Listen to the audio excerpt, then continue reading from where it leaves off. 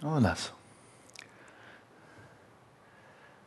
So I'm sure you will remember that in the teachings of the Buddha as recorded in the Pali Canon, among the 40 methods that the Buddha taught for developing shamatha and moving into the dhyanas, that the only one actually that he recommended for people who had a strong proclivity or tendency for obsessive compulsive ideation, or vikalpa in Sanskrit, the only one was mindfulness of breathing. There are some people are hot-tempered types, some people are lusty types. So there was a whole personality typology that the Buddha dealt with, that he discussed, and for different personality types, and he recommended different types of shamatha methods. So it was very therapeutic.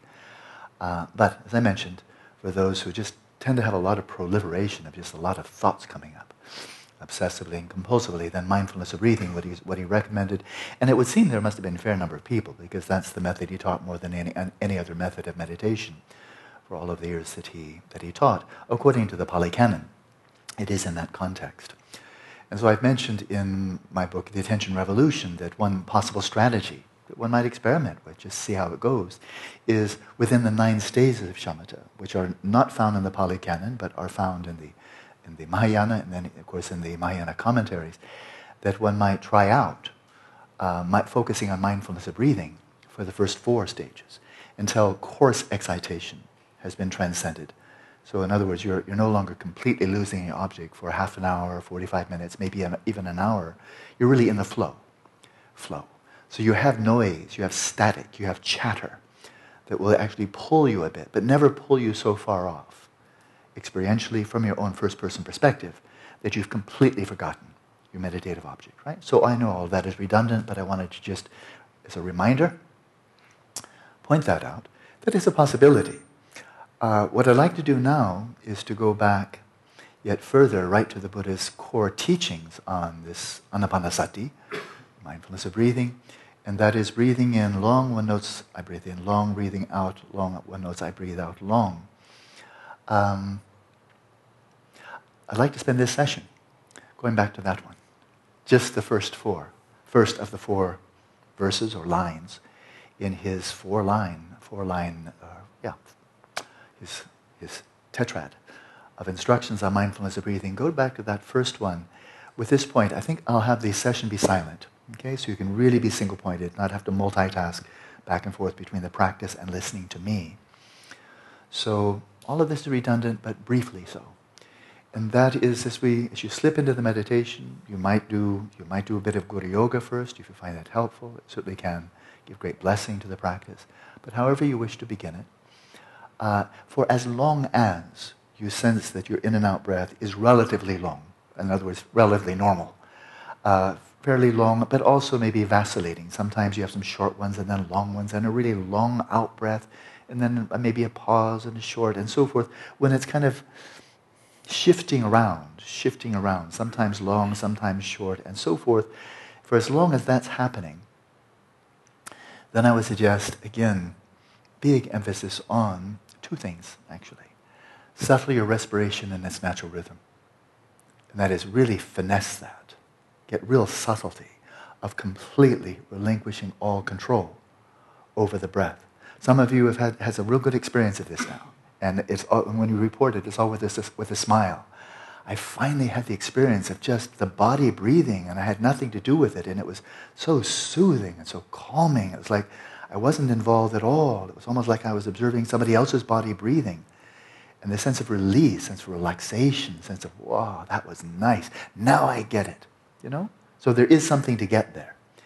And you get it by just releasing subtler and subtler and subtler any kind of preference, control, any type of pulling in, especially of the inhalation, and just let it utterly flow of its own accord. Now, again, as long as it's long breath or intermittent long and short, but it's varying, but generally long, then just big emphasis on relaxation, and of course without spacing out, right? At some point, and a number of you have reported this also, that all the long breath and also the vacillations or the variations of the breath, long, short, some long, and then short, and the long, and then etc., working itself out, working its kinks out, so to speak, that a number of you reported, then, in various ways it can happen. It can happen all of a sudden or kind of incrementally. You slip into kind of a very subtle, very gentle, very smooth, and shallow breath, which means now relatively short. And then that continues. Now that kind of continues on in flow. And you're not taking much oxygen in, but you've got a nice sinusoidal wave going now. It's kind of it's short in, short out. It's smooth, it's running, it's flowing. And at that point, then you really shift gears, so to speak, mentally. Say, okay, now it's time to attend to the whole body. And that is, you can be attending to the whole vibrational field from the first person perspective of your body, the vibrational field and the fluctuations within the field throughout the entire body, corresponding to in-breath, out-breath. Or, that was the Sangha, he said the whole body. Or Buddhaghosa, they're both compatible. Buddhaghosa saying the whole body of the breath. So for these shallow in-breath, out-breath, you're just there, like riding a stallion who's in a gallop. It's kind of a nice rhythm, rocking sensation back and forth, back and forth. I don't ride horses, so I hope I'm doing this correctly. But kind of a rhythm where you're just kind of flowing with the horse. But there's a real motion there. He's not flying, and it is a gallop. A final point on that, and that is, I've seen in a number of meditation manuals in the Tibetan tradition now. They'll say, now settle your respiration. It is very explicit. I didn't make that one up. Settle your respiration. Now here's something I've not said before. As they are preparing to go into the main practice. Okay, this is a preliminary. Settle your respiration so it's very gentle. You ready for the new part? Because I know everything I've said is mostly repetition. Here's the new part. So you can't hear the breath. Right? It's very gentle, shallow, soft, but no sense that you're repressing or inhibiting the breath in any way. Your body just doesn't need much air. But now it's gone so subtle, you can't hear it. Okay. When you get to that point, okay, you may continue in mindfulness of breathing and simply continue on that trajectory. If it works, you may not want to fix it. But another possibility is, if you're there, now do anything you like. You may shift into settling the mind in its natural state, or taking the mind as the path, as they say. You could really go well now, because you're not going to be so prone to being utterly carried away by thoughts. When the breath is deep, this is corresponding to a very coarse level of mind. And that means probably a lot of turbulence, a lot of activity, a lot of excitation that's just going to throw you every which way. And so you might go there, or when you get into that nice, subtle breathing, shallow breathing, and so soft, so low in volume that you can't even hear it, then you might go into awareness of awareness. Just then release any deliberate attention given to the breath, and just say, now I'm going to be single-pointed. Now, prior to that point, since we are in a Dzogchen retreat, and we're moving into Dream Yoga this afternoon, then I would suggest really try this. For a number of you, I know it's worked quite well. This method, very kind of a Dzogchen method, of not deliberately focusing your attention from here to there. Okay, I will now focus on my body. Okay, there's my body. And I'm going to now focus on my sensations, like you're really targeting it. You don't need to do that. Again, it rises up to meet you. Or targeting the rise and fall of the abdomen. There's nothing wrong with that. But why not give it a rest? Or targeting the sensations of the nostrils. Don't target anything. Just let your awareness rest in its own nature. And unless you're already very, very deep in samadhi, like stage 8 or 9, you will be aware of the fluctuations in the field of your body, because they rise up to meet you. They just rise up to meet you, kind of like a blanket around you. You feel it. Blanket, a hug, whatever you like, but they're rising up to meet you. So without deliberately giving any attention, if somebody just came over and just gave you a gentle hug periodically, you wouldn't have to say, oh, you're hugging me. You'd just be aware, oh, you're being gently hugged. That's it. It's kind of like, well, that came up, So like that, you're being gently hugged. The reverberation, the fluctuation of the field, the somatic field, is just rising, falling, rising and falling. And without deliberately targeting, it just simply emerges into the space of your awareness. And unless you deliberately withdraw from it, it'll be quite evident. Okay? Want to try that? Okay? All of this is really to get over the initial kind of, in surfer's terminology, to get through the break. And that's when the surfer's paddling out through the waves and getting beaten and beaten and beaten until finally gets beyond the break. And now just rising gently, gently. It's a pretty cool analogy, actually. Because right, you're beyond the break, beyond the actual waves crashing or curling and crashing. So then you're just out where the swell is. And the swell is much subtler than a wave crashing down on you, right? Much subtler. And you're waiting there, and then you just, maybe you just like hanging out there. And, you know, I've seen guys in Santa Barbara, they just get out there and hang out and chat, you know. It's kind of fun. You're in the ocean, got some fellow surfer dudes, you know, so you can hang out and not really worry about catching a wave.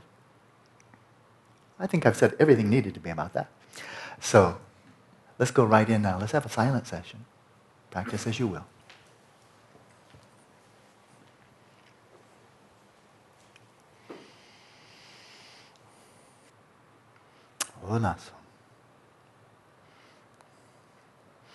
So this afternoon we'll begin the teachings, the oral transmission on the next bardo. But as a transition to that transition, I'd like to just make this extremely brief reference to the citation, I think a very moving citation from the Mahaparinibbana Sutta from the Pali Canon that I read this morning, be an island unto yourself and so forth. Very well-known sutta from the Pali Canon, and focuses really on the core Vipassana practice for the whole Pali Canon, the 4 applications of mindfulness. What's remarkable here, known to, I think, all good scholars of Indian Buddhism, is that there's another Mahaparinirvana Sutra, Mahaparinirvana Sutra, a Sanskrit sutra, a Mahayana sutra. And it's very, very different from the Mahaparinibbana Sutta. It's not just Nibbana versus Nirvana. It's a lot different, very different. And so I'll just recite, and what it is fundamentally about, the central theme of this Mahaparinibbana Sutra, which is, of course, it's about the Buddha's final passing away. The central theme, the overwhelming theme for the entire discourse is Buddha nature. Buddha nature. So, just a very brief citation from that, and a couple of comments by it, and then we'll get to the next passages of our text. So here's a statement attributed to the Buddha in this sutra. Just as people say great when things are gained by the working together of many causal relations, so do things stand with nirvana. As it can be gained by the interaction of many causal relations, we say great. And why do we say great nirvana? As there is the great self, we speak of great nirvana. As nirvana is selflessness and great sovereignty, and that is great freedom from all restrictions, unlimited autonomy, the ability to do as one wills. As nirvana is selflessness and great sovereignty, we speak of the great self. So now nirvana is referred to as Atman, Maha-Atman, the great self. The great self. Quite remarkable, isn't it? On the one hand, he's saying it's selfless, but then it's the great self. Well, that is the interface between the first turning of the wheel of Dharma, even the second turning of the wheel of Dharma, the emptiness of inherent nature of the self, emptiness of inherent nature of all phenomena. But now in this third turning of the wheel of Dharma, and there are different interpretations of that, but I'm giving the Dzogchen interpretation. The third turning of the wheel of Dharma is not really primarily about Chittamatra. That's a Gelugpa take on it. It has its own validity. It's another perspective. But the Dzogchen, the Nyingma perspective, on the third turning of the wheel of Dharma, is the central theme of that whole matrix of teachings, is the Tathagarbha, the Buddha nature. Right? The central theme of the second turning of the wheel of Dharma is the great perfection of wisdom, the teachings on emptiness and dependent origination. And then the central theme, of course, for the first turning is the Four Noble Truths. So now, nirvana is regarded as the great self. I remember years ago, close to 30 years ago, or 20 some years ago, I was reading Sangha's commentary to the Uttara Tantra, the Ratnagotra Vibhaga, and something quite remarkable there, just turning on its head characteristics of phenomena that are highlighted in the Pali Canon in the verse turning of Wheel of Dharma. And that is, for example, there's a meditation very common in the early, these foundational teachings, and that is meditating on impurity. Impurity. Impurity of your own body, and then if you're sexually attracted to anybody, whatever your sexual preference is, if you have really a lot of lust, craving, arising towards somebody else's body, then you just strip it down, down to the flesh, the sinews, the pus, the blood, the lymph, the organs, and brain tissue, and feces, and toenails, toe jam, all the way down until, you just kind of rub your nose in it. You rub your nose in it. I was raised partly on a ranch when I was a kid, and if a dog on the ranch killed a chicken, you know what you have to do with that dog? You get the chicken that the dog killed, and you tie it around its neck and leave it there. Boy, that dog never wants to touch a chicken again. This kind of rotting, decaying chicken hanging around its neck, it really works. So if you're really fixated on somebody, you can either go the decaying chicken route, or you can just really focus on, if I take off the skin. We say often, oh, you have such beautiful skin. Some women, some children, various people, some men, I guess. But women really take care of their skin. Oh, this woman has such beautiful skin. Imagine you say, oh, you really like it? And she peels it off.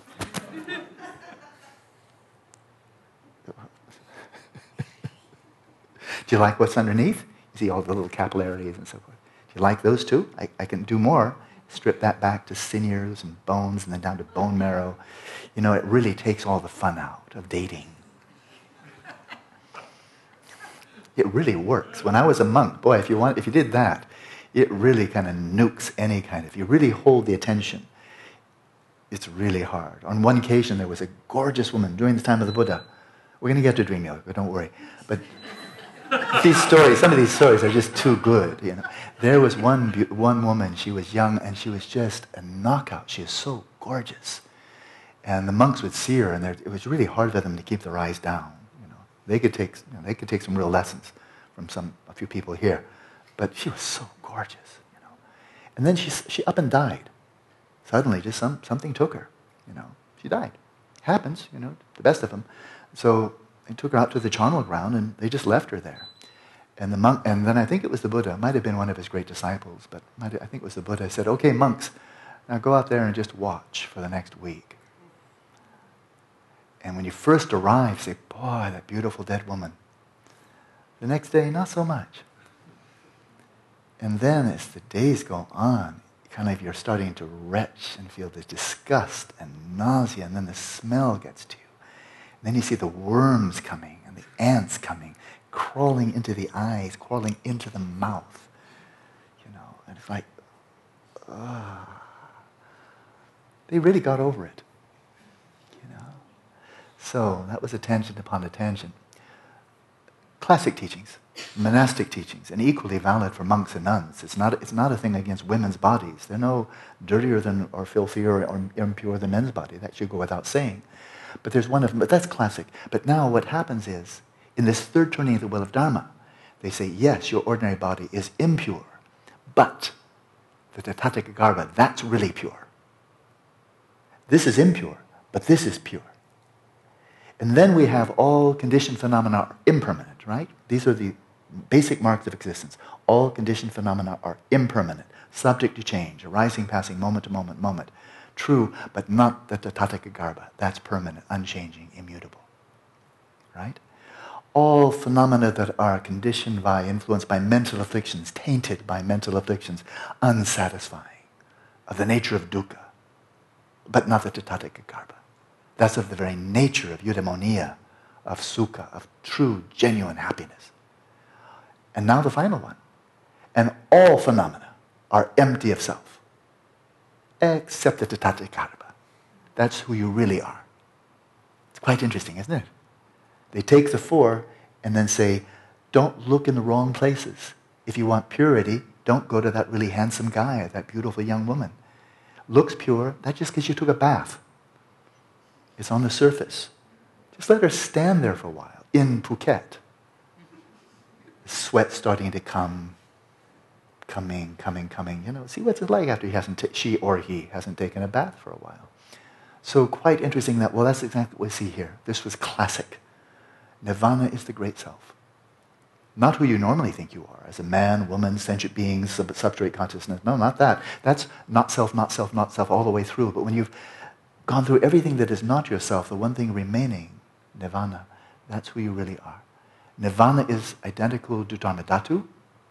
Dharmadhatu is indivisible from primordial consciousness, Dharmakaya, Tathagata, Buddha nature.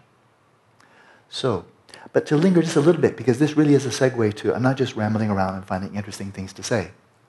This is a transition to the next transitional process or phase, the bardo of dreaming, where we're going to see very strongly and very shortly here the dreamlike nature of all phenomena. But we left something there that was really totally unresolved, wasn't even faced, and often it doesn't happen, not even faced. And that is, well, what did the Buddha actually say? I mean, there's the Mahaparinibbana Sutta, that feels comfortable. There's the Buddha speaking to Ananda, he's speaking about 4 applications of mindfulness, good, rational Buddhism, like Bertrand Russell was referring to. It's rational, it's empirical, really highlights the nature of the mind, first-person experience. And then we have this other one and saying, well, if you're a metaphysical realist, and metaphysical realism means the Buddha really was someplace, and he really said something, and he really engaged with some people, and there's only one story, and that's the right story. Because that's what really happened, right? Just like, most physicists, most scientists generally, that whole story of the 13.8 billion-year-old universe, that's what really happened. Absolutely, whether we ever occurred, whether we ever thought about it, ever made any measurements at all. Well, the sun is the sun. Just look at it. Do you think you made that one up? And the moon is the moon, and the earth is the earth, and black holes are black holes, and so forth. How can one doubt that they were already there before any measurements were made? So that's metaphysical realism. And then likewise, history, 200,000-year-old history of Homo sapiens sapiens, and back to more primitive primates, and going back to dinosaurs, back to single-celled organisms. That's what really happened on planet Earth, right? That's what really happened. If you're a metaphysical realist, that was all discovered. That was already waiting to be discovered. And the scientists simply found the right measurements, the right mathematics and so forth, to discover what really happened, and they are creating a better and better, more and more thorough and accurate map of what actually, absolutely, objectively, really occurred. And it makes really good sense, and that is believed by most scientists, except for those who have the deepest insight into the nature of matter. Quantum mechanics. Stephen Hawking, and I've read it, I won't read them again. Stephen Hawking, John Wheeler, Andre Linde, Anton Zeilinger. And they're the ones with the, really, these are the cutting-edge physicists working in the fields of quantum mechanics and its implications for reality at large. What do we really know independent of measurement? And the answer is, from Anton Zeilinger, that's a meaningless question. Or if you just want to say nothing, that's okay. But if you posit anything, that is meaningless gibberish. So, as I said before, if you're a metaphysical realist, you've got some real problems. As a Buddhist, you got some real, as a Theravada Buddhist, you got some real problems. Because that history of our world with these Buddhas, when the Buddhas living when they're 20,000-year human lifespan, that just does not compute, right? Going back earlier, maybe some millions of years, 30,000 years, and earlier some millions of years, who knows, 40,000 years. There's just no way that can, absolutely no way that's going to map onto the truly existent real picture of the universe and the evolution of life on this planet. You can't kind of work it out. There is just no way to work that one out. And that's in terms of time, history. Just as a reminder, the 4 continents or world sectors, read the details. They just don't map. This is why I just was bursting into laughter when one Geshe was trying. This will fit. It just absolutely doesn't work at all. And so then you're kind of stuck. And if I were in that position, then I would simply have to say, well, I just have to go with the science. The Dalai Lama said, if you have empirical evidence that refutes any Buddhist assertion, then throw out the Buddhist assertion. If metaphysical realism is true, then I just have no choice. The four continents and Moggallana telling the Buddha he would take some Sangha there, either that was just complete fiction or somebody else made it up, or he was just, profoundly mistaken. And likewise, the whole notion of the three preceding Buddhas, those who preceded the Buddha Shakyamuni. But now we're segueing over to dream yoga. This is absolutely rooted in the second turning of the wheel of Dharma, the teachings on the perfection of wisdom, the notion that the Buddha was teaching the perfection of wisdom sutras on Vulture's Peak in Rajgir, which is a large hill, very small mountain, to millions of bodhisattvas. Okay? Not possible if metaphysical realism is correct. But now let's just move on. If you're totally convinced that metaphysical realism is correct, you can have a great time practicing the first turning of wheel of Dharma and having a lot of benefit. But not dream yoga and not Dzogchen or any Vajrayana at all, or Chittamatra or Madhyamaka. So let's move beyond. I won't repeat again any reasons or what have you. But this whole notion, what's there before you make the measurement? We can say, in a manner of speaking, a field of potentiality. A field of potentiality. Now, Werner Heisenberg, when commenting on this, is very interesting. He's one of the greatest pioneers of quantum mechanics. He said, when you speak of a probability function, probability wave, a field of potentiality, he said, don't reify it. He actually said something, if that's not exactly the words, exactly the meaning, don't think that's really there. Prior to and independent of measurement. Oh, there's something there. I know, it's a field of probability, or probabilistic field. No, there isn't. It's not there. There's nothing you can point to and say, there it is. It's a manner of speaking, but don't think it's really there prior to and independent of measurement.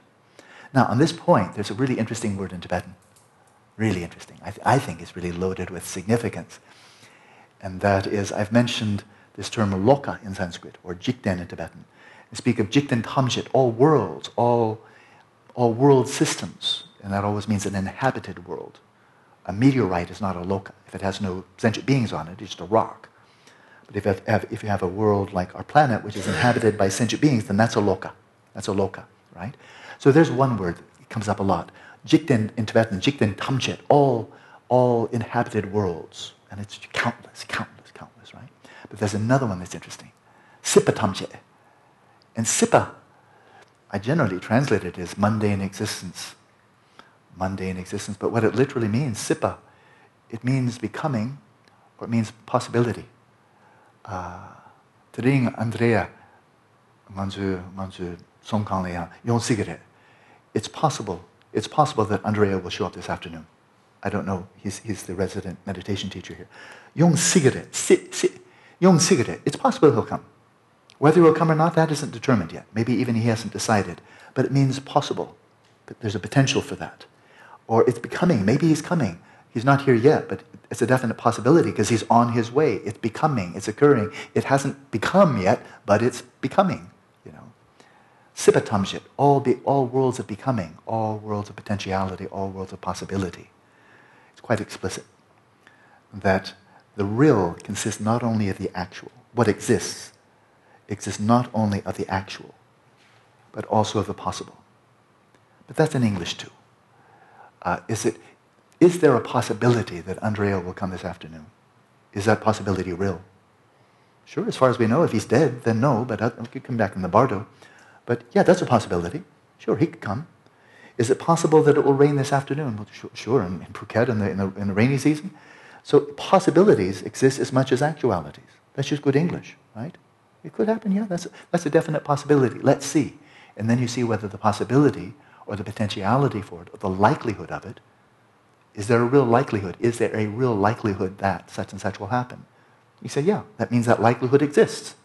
And then it becomes actual. Oh, now it's no longer a likelihood, it happened. So it's that similar theme. That's what I'm reading into it, but I don't think I'm reading between the lines very much. That if you look out there, in here, because there's a symmetry there, it's just a field of potential. And then we conceptually designate, we observe, and so forth, and then actualities arise within a field that is utterly empty of inherent nature. And remember, emptiness itself is empty of inherent nature. That's really crucial. Don't reify emptiness. Nagarjuna, I think it was said, if you reify emptiness, then you've taken the one medicine for samsara and turned it into poison. Right? Your one hope. And then, oh, you blew it. You blew that one too. Now you're really stuck. You know? So it comes back briefly, and then we will get to the text. The Buddha's passing away. And his Shravaka disciples, who are on something of a similar bandwidth, their collective karma, their mode of perception, their mode of conception, there's a lot of commonality there. And they are listening to the Mahaparinibbana Sutta. But why would there not be? Really, if we just sit back, I like to reboot. Sometimes, okay, let's just start all over again. Why wouldn't there be any bodhisattvas? When a Buddha is about to pass away, why would there not be any bodhisattvas in attendance? How could that happen? And there's no reference to any bodhisattvas in the Pali Canon. You mean the Buddha taught for 45 years and he didn't inspire anybody to emulate him? Not one? That said, this person has become a bodhisattva. This person now will set out on a long trajectory to become samyak sambuddha. Not even one? And the answer is no, there's not one reference to one person that the Buddha inspired to become a bodhisattva in the whole Pali Canon. He's the only bodhisattva. And he was a bodhisattva, became a Buddha. No one else. It looks to me like some editing took place. How could that happen? It's inconceivable to me that a Buddha would inspire no one to become a Buddha. Maybe some editing. Some things got left on the floor. So what about the bodhisattva? What about the purity of the bodhisattva's vision? What about the influence of bodhicitta? And so another bandwidth. I think it's kind of like a radio. Turn the dial and you're checking into different, so you have frequencies that are coming from all AM, FM, and so forth, right? And they're all coming in all the time. And if you have an ordinary radio, AM, FM, or broadband, or what's it called, shortwave, and you can go, then you just turn the dial and you get something totally different, right? I mean, it's called a radio, right? You're getting all of them, but this one picks up, your receiver picks up Bach, and another one picks up news, another picks up Jimi Hendrix. So who was really singing in your room? Who was really speaking in your room? Bach, Jimi Hendrix, or the news commentator? What frequency were you on? And so the bodhisattvas, I would suggest, a different frequency. They witnessed something, they saw something, they heard something different. If any of these were inherently existent, if metaphysical realism is true, then this is all false. But the whole point of the second trinity of Dharma is metaphysical realism does not stand up to critical analysis. Does not. Everything is relative to perspective. And so that is our segue. That is our segue into dream yoga, and we will get to it. We're starting right now. But the notion, and again, this is exactly a preface to this chapter, that in a dream, let's say a lucid dream, it can be either way though, but in a lucid dream, there you are, you're dreaming you're in this room, and you point over to Kim. You look over there, and you know you're dreaming, but as you look at Kim, she totally appears to be there from her own side. Especially a nice, vivid, high-definition dream. You look over and say, but that's Kim. I know I'm dreaming, but boy, does she look like she's over there. And if I walk over there and tap her on the shoulder, it's going to feel just like my shoulder. Shoulders are pretty similar. Bony people like me. Really, I'm bony there anyway. I won't touch her belly. So when I reach out and touch the shoulder, it's hard, just like expected. I see her, there she is. I'm focused. I take a photo and so forth. But you know, if you're in a lucid dream, although the appearance is absolutely that way, she totally looked like she's really over there. And I walk over and I touch her on the shoulder. And lo and behold, it felt just like she's solid. You know there's nothing there. If you're lucid, It's an appearance, even a tactile appearance. It's not just like a rainbow or a mirage where you can't touch it and say, oh no, it's not real. You go poke her in the shoulder. Oh, she is real. Except for if you're lucid, that's just one more appearance. And that appearance of tactile is as empty as visual. Right? Well, here's the deal. For the perfection of wisdom, the teachings on emptiness, the middle way, in the waking state, nothing has any more existence from its own side than anything you witness in a dream. The difference is greater intersubjectivity. That's it, because the dream is your own private showing, right? It's your private show. So there's really only one viewer. Other people appear to be viewing. They seem to be looking at you and looking sideways and so forth. But they're not multiple people in your dream. That's an empty appearance. It's only one subject, right? So if it said, for example, in Buddhist ethics, if you kill someone in a dream, deliberately kill somebody in a dream, out of malice, let's say, is there any karma from that? After all, there's nobody there. And the answer is, well, your motivation and preparation for engaging in the act. First of all, identifying, oh, there's a person, I don't like that person, I want to kill him. Okay, you've made an identification. And then your preparation, you look for your gun, get out your gun. And then there's the muji, the actual pulling the trigger, shooting right at the heart, and hitting the person with a bullet in the heart. So that's 3. Recognition, preparation, enactment, and for the full karma to be accumulated, there has to be the tartuk, the culmination. And that is somebody just got killed, at least wounded or killed. And then it's a complete karma. Recognition, preparation, enactment, and completion. Right?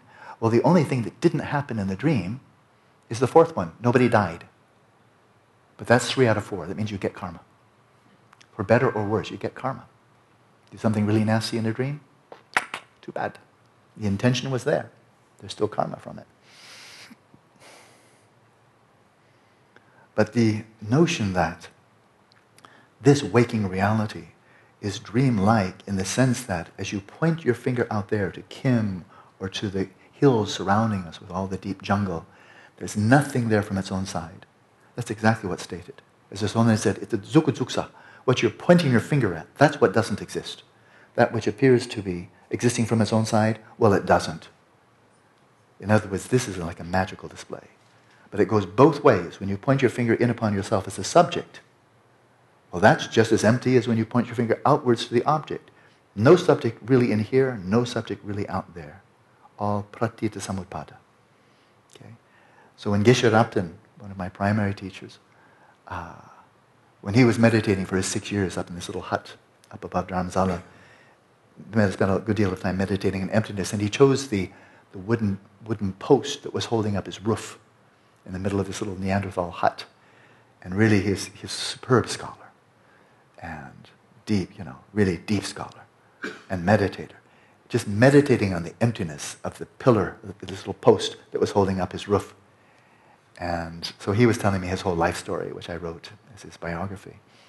And he said, if I should tell, because he knew people would be reading this, if I tell people what I'm experiencing here, they'll simply think I'm crazy, so let's skip it. So now we get to the text. We are on page 141, the natural liberation of confusion.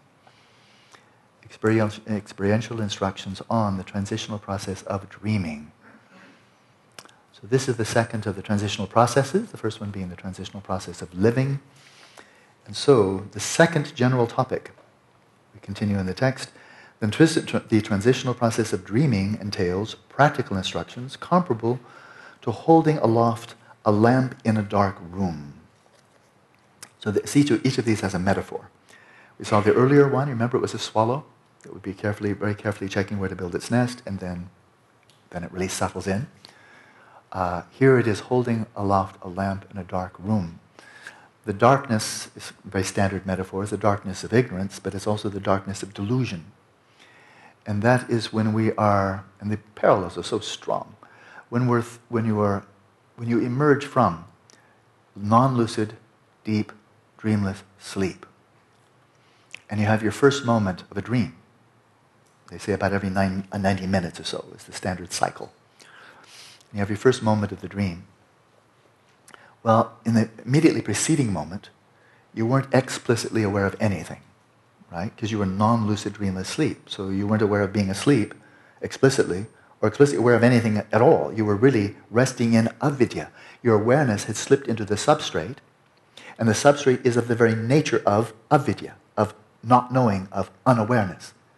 So out of that unawareness, you find yourself propelled, so to speak, into that first moment of the dream, whatever the dreamscape may be, and whoever you may be in that dream. And in that first moment, you're coming in ignorant. Where did you come from? Unawareness. So you come in not knowing, right?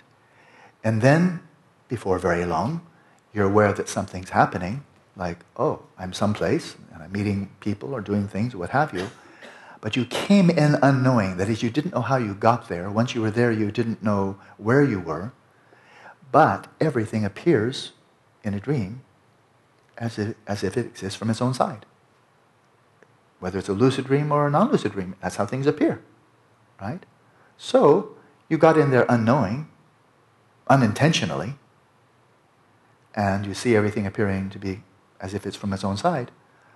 So you take it at face value. And you reify everything. And you think, well, that's really Kim over there. You start a conversation or whatever, you know. And so you started out ignorant, and in the second moment you're deluded. And now you're deluded for the rest of the dream, unless you become lucid. Because you're fundamentally getting everything wrong. Out of your ignorance, you were not able to recognize the dream as the dream. It doesn't appear to be a dream. It appears to be everything existing from its own side. So now as you proceed in the dream, you're just an ongoing flow of unawareness what's happening, but not merely an unawareness of what's happening, but also thinking that you're not unaware, thinking that you're not ignorant because you think you've got it figured out.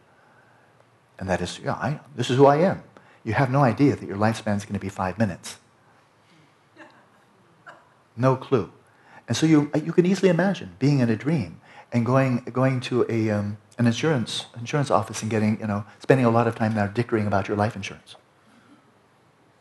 Why not, And taking and haggling and so, no, that's not fair, and no, I want you to, no, you have to include my children, and no, and how much shall I take now? Life insurance. Oh, but I also health insurance.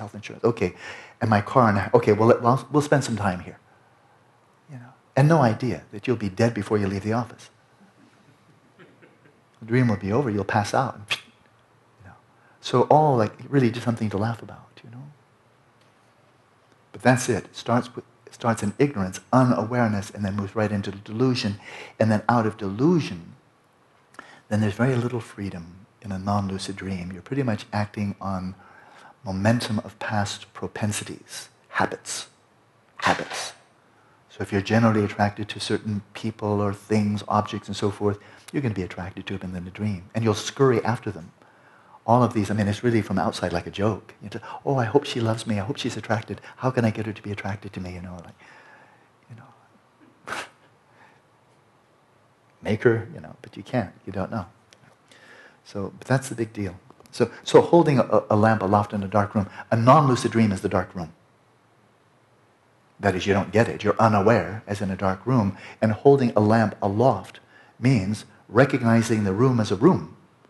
Recognize the dream as a dream, and then if you're holding the lamp aloft in a room, then you can explore the room. Really get to know the room quite well. Instead of being veiled by the darkness of ignorance and then confused with delusion, you're holding a lamp, so therefore the unawareness is gone, and the unawareness dispels delusion. So, that's good. So these instructions, we continue, these instructions pertain to, I'm going to again update the translation, they pertain to habitual propensities. These are just habits, or the karmic seeds stored on the mind stream. These instructions pertain to habitual propensities and lead to transforming the clear light into the path. So we're seeing the clear light into the path. Clear light, that's Rigpa, right? Transforming that, inviting that, drawing that into the path, your path of, maturation, of awakening. So we're going to see here that instead of the launching pad, the context, the basis of your practice being you, while alive as a human being, practicing in the waking state, and that was the transitional process of living. Focus on shamatha vipassana. Instead of that, we say, well, look, we've got another transitional process here. It happens 5 to 7 times per night for ordinary people. It's called dreaming. That can be your launching pad. That can be your basis for gaining realization of emptiness, realizing Rigpa. And some people are very gifted, in which case they may as well use it. There's an advantage to it also.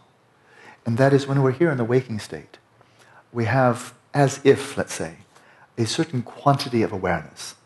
We say, I only have so much time. Well, we also only have so much awareness. We can't give, let's say, Emerson our full attention. I can't give Emerson my full attention, give you all the attention you deserve, and simultaneously give Dagmar all the attention she deserves. Can't do it. I can go back and forth, or I can ignore Dagmar entirely and give you all, or I can go give 50, but there's just only so much we can give. So in the waking state, then, the ordinary waking state, then this capital, this like the river, the water of stream of awareness is flowing out into 6 tributaries, right? Out to the visual, out to the auditory, the olfactory, gustatory, tactile, and the mental.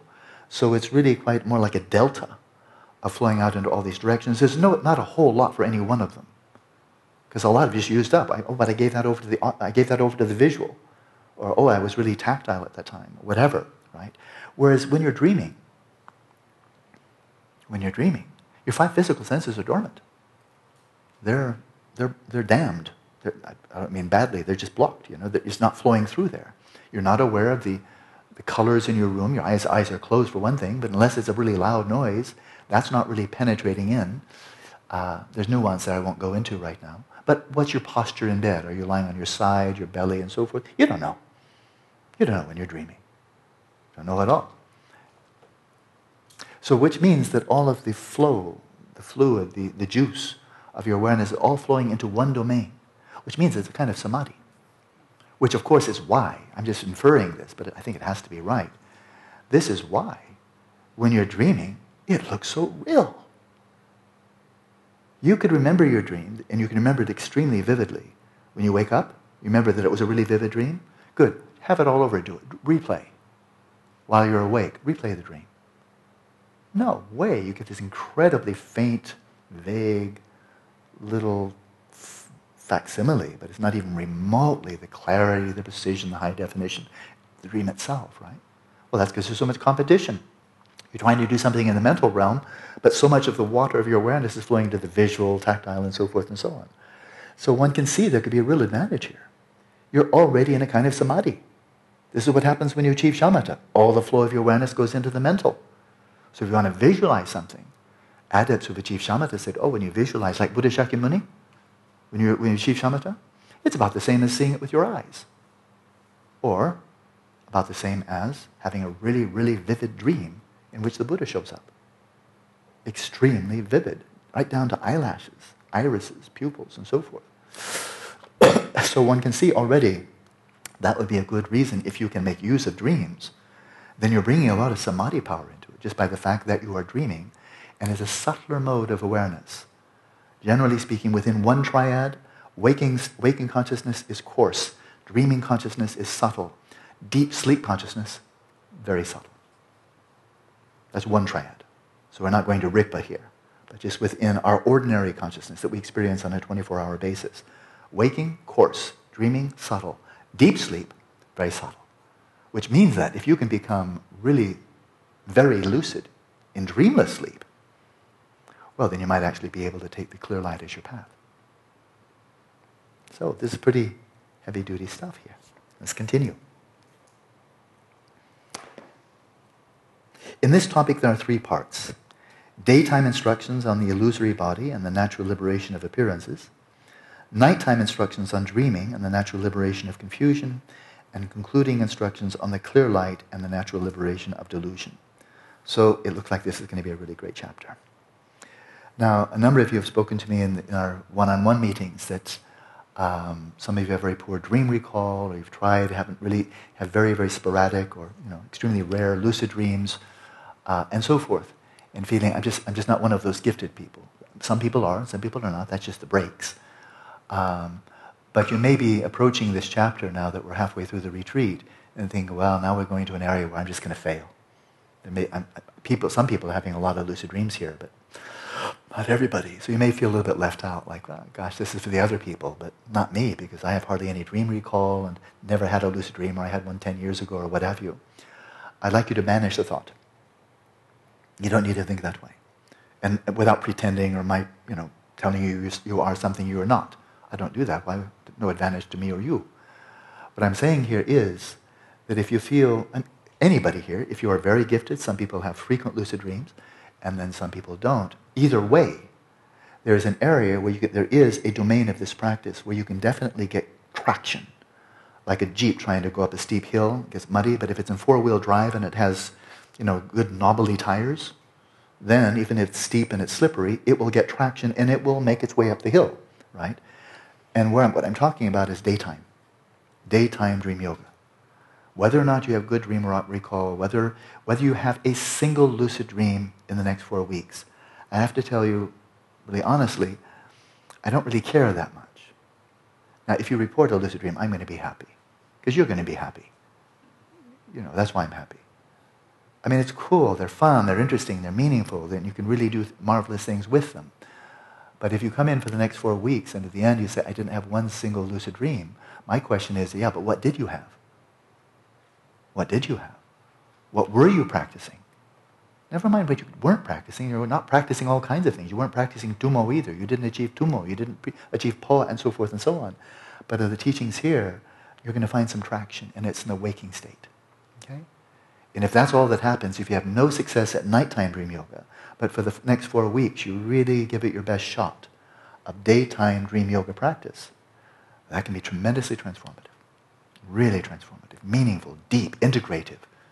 Drawing in your understanding of emptiness teachings, perfection of wisdom, and so forth. It can be a terrific success. So for the dream yoga, you can have an immensely successful, enriching, transformative, beneficial practice and not have one lucid dream. Okay? That's the way it is. So, instructions on the illusory body. Let's just jump right in. There are 2 parts, the impure illusory body and the pure illusory body. So first of all, we have just this lovely preparation. And this is good to do for pretty much any practice. In a solitary place, so you all have your own private accommodations, that's what we're here for.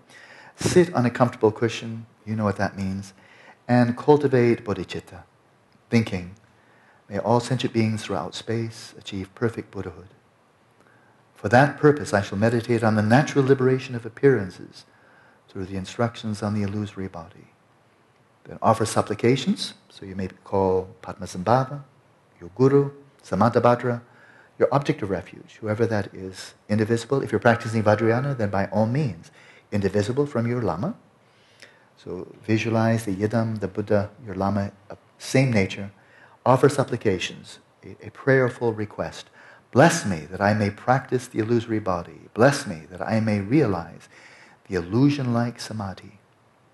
So call for a fountain of blessings, inspiration, blessings, transformative. The term blessing in Tibetan, jin lap. Jin means something given, lap means a vibration or a wave. Okay? It is something that you do receive, and it can be received in many ways. Many people with Gyawa Kamapa, for example, Dujum Rinpoche, Dingo Khyentse Rinpoche, Holiness Dalai Lama, and many other lamas, just being in their, Kandola, for example, no difference in gender. Jessen Kando Rinpoche, I've been with her once. I'm looking forward to the next time. Remarkable teacher. A lama, true lama. So if it's, or of course Buddhists have no monopoly here, I won't elaborate, but one can have a blessing from another person just by being in the presence of that person, right? You can have a blessing by receiving a card or an email. You may get blessing, or having a conversation, receiving teachings, a blessing. And what that means is, a blessing is something you receive that has the power to transform. That's it right there. You receive a blessing and you see, you didn't just get a data input, an information download. That's what you can get from the internet. Read a book. No problem. Maybe they'll actually one day be able to infuse it right into your brain directly. I don't know. But blessing is something that's not tangible. It's not just data. It's something you receive. And I think it's a good translation, blessing.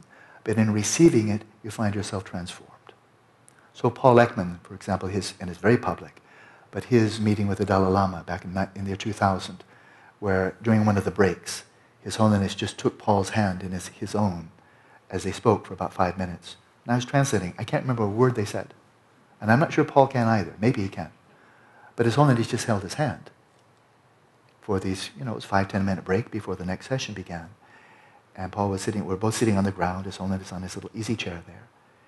And Paul said, this really smart, secular, accomplished scientist, very critical in the best possible sense of the term, he said afterwards, I've never experienced anything like that. And if anybody told me, I would have said it's complete baloney. And he said, I don't know what words to choose, but here I'll try. It was an infusion of pure goodness. That was his words. This is not a ushy-gushy kind of marshmallow kind of guy. If you wanted another man on Mount Rushmore, his face would be fit in right well, carved out of granite. It's very strong, very, very strong. And then he got so interested as a scientist, like, what was that? Because that I've never experienced before, and it was real. Nobody can, they can understand it or not, but that was real. And it had a deep, profound, lasting effect on him. I won't go into all the details, too much of a tangent, but a really, really good effect that blew him away. So he then, as a scientist, wanted to see if anybody else has experienced it. He asked the Dalai Lama, could you do that again? We'd like to study it scientifically. And His Holiness said, what? What? What? Who, me? Just holding your hand. It's a big deal. So no, there was no scientific study. It's not like blessing on demand. Give me 5 minutes, 10,000 watts, please. It doesn't work that way, but it's real. Anybody who's received it, it's real. This friend of mine who watched the crown ceremony with Karmapa, well, you can't persuade him that he didn't receive blessing. Doesn't matter what you say. Doesn't matter how atheistic or materialistic you are. Doesn't matter. What you experience is what you experience, and that's blessing. So, insofar as, especially in Vajrayana, the more that you can really connect with the Yidam, your chosen deity, the Buddha, the Guru, the Yalama, and receive blessing, then that really is an absolutely crucial element, indispensable element. That's why there's no such thing as secular Dzogchen. Secular mindfulness, sure, why not? Secular four immeasurables, why not? You don't have to be religious, in any sense of the term. Shamatha, can you do it secularly? Yeah, to some extent, sure, why not? But Dzogchen, no way. Dream yoga, not dream yoga. Lucid dreaming, secular, no problem. Dream yoga, oh, no. Now this is Mahayana, Vajrayana. Then, blessing. There's no way to secularize this and still have it at the end. Right? You can take a body and eviscerate it, take all the guts out, but then it's no longer a body, it's a corpse. Okay. So, bless me that I may realize the illusion-like samadhi. And then we continue on page 142. Gyaltsen Rinpoche's commentary is definitely worth reading. I'm just giving the root text. It is like this. Boy, that catches the attention. It is like this, Padmasambhava says. And it's stunning, his first statement. All phenomena are non-existent. Whoa. But they appear to exist and are established as various things like white and red. That's like a lion's roar. It's thunderous, but it's also quite astonishing, shocking, like, what? I mean, you just said phenomena. Phenomena means something that exists, like, exists. And then you say phenomena are non-existent. But they appear to exist. So there's a phrase, this is now Dzogchen. This is Dzogchen context. I don't think you'll ever find that in any Galupa text. All phenomena are non-existent? No way. We had those whole criteria. You remember? How do you determine whether something exists or not? Have you perceived it? Is it repudiated by some other perception? That whole cycle of checking, rechecking, William James, the same thing. Okay, yes, is Gache there? Of course we're speaking in a relative context. But relatively speaking, here in Phuket, is Gache present or not? I check, nobody's refuted me. Yes, Gache's there. She's there. She's there. Yes, not inherently, but she's there. Conventionally, relatively, she's there. She has causal efficacy. Look, she's smiling. That makes me happy. His Holiness has commented, I love tangents, catch you unaware. But His Holiness, if you ever see him teach, he's making a lot of eye contact with people. Always. If there's 10,000 people, he's finding people to make contact with. And then if you get it, like, well, I just got zapped. I just got zapped. His whole head just looked at me, you know. And when he looks, almost certainly, I can't get it every time, but if he looks, makes eye contact, he's going to smile. You know, he's going to smile. Happens all the time, all the time. He'll look, and it's at that beaming smile. I'm not going to try to emulate it. It would be like, oh, please, Alan, don't. You know? But that beaming smile, is incredible warmth and kindness, and he's kind of like, oh, that was my blessing. I'm not kidding, you know. I mean, that's my experience. But he commented, when I'm, whether out just walking or teaching, what have you, when I gaze at someone and I smile, if they don't smile back, then he said, I feel a little bit disappointed. Like, oh, they won't look. Or they look right back and they're just staring like mashed potatoes. Oh, okay. Little disappointment. You didn't ruin his day, but a moment that could have been filled with light. The light only came one way.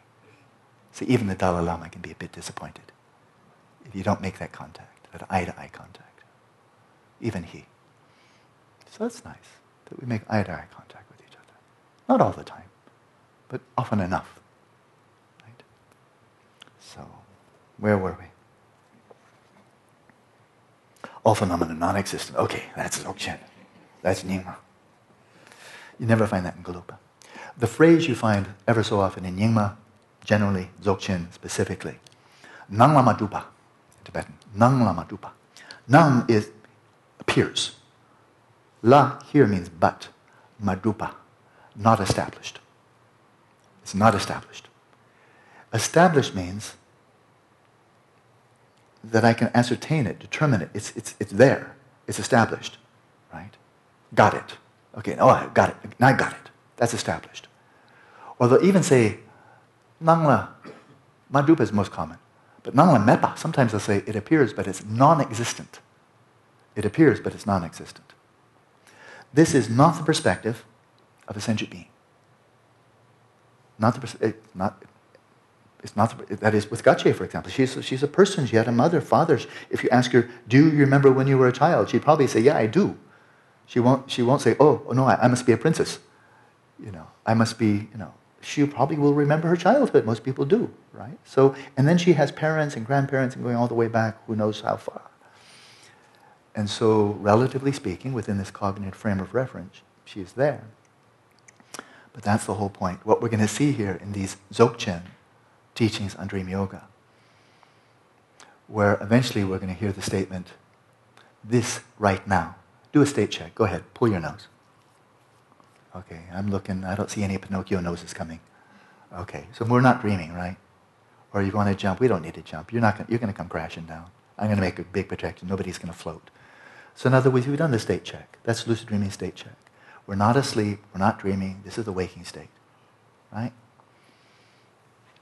Well, once you've made your state check, and you're practicing not lucid dreaming, but dream yoga, you've made your state check, and you know that you're now not dreaming, you are awake. In that context, then you say, this is a dream. And you're not brainwashing yourself, you're not deluding yourself, you're not pretending. This is a dream. But it's like the comment to Camille yesterday. There is a perspective from which this right now, after you've pulled your nose and it didn't get longer, there is a perspective from which it is true to say, this dream. Like Tatan Tukul said so many years ago, this dream. Like, it's better with no is, isn't it? A bit punchier, more like pe. This dream. And that's what we're doing. We're trying to punch a hole, punch through, or cut through. Punch through this embeddedness within the fabric of waking experience to a deeper perspective, of course, the perspective of Rigpa. A perspective from which this indeed is all illusory. And from the perspective of Rigpa, this doesn't exist. From that perspective, this ordinary, this is impure vision. This is sentient beings with mental afflictions and snakes and scorpions and creepy crawly things and disease, aging, sickness, and death, samsara. Right? That's where we are from this perspective. But from Rigpa's perspective, oh, that doesn't exist. Pure vision. Taknyam, equal purity. no difference between samsara and nirvana. What we're seeing here doesn't exist from Rikri's perspective. From our, yeah. But that's the point. We're punching through to another perspective for which this appears, yeah, but it doesn't exist. As if you've just had a really rotten nightmare and you wake from it and then you look back upon your memories of the nightmare and say, boy, I have the memories, but that didn't happen. Nobody was chasing after me with a knife. Nobody, whatever the dream was, oh, that appeared, I can still remember it, but that doesn't exist. Just the appearances, but there's nothing behind it. That whole, all the situation I experienced didn't exist, never existed. It was only when I was deluded that I thought it did, but now that I'm awake, it never existed. Something like that. So he starts out with a boom, doesn't he? All phenomena are non-existent. That's enough to chew on tonight. And then you can chew on your dinner. See you tomorrow morning. Enjoy your night.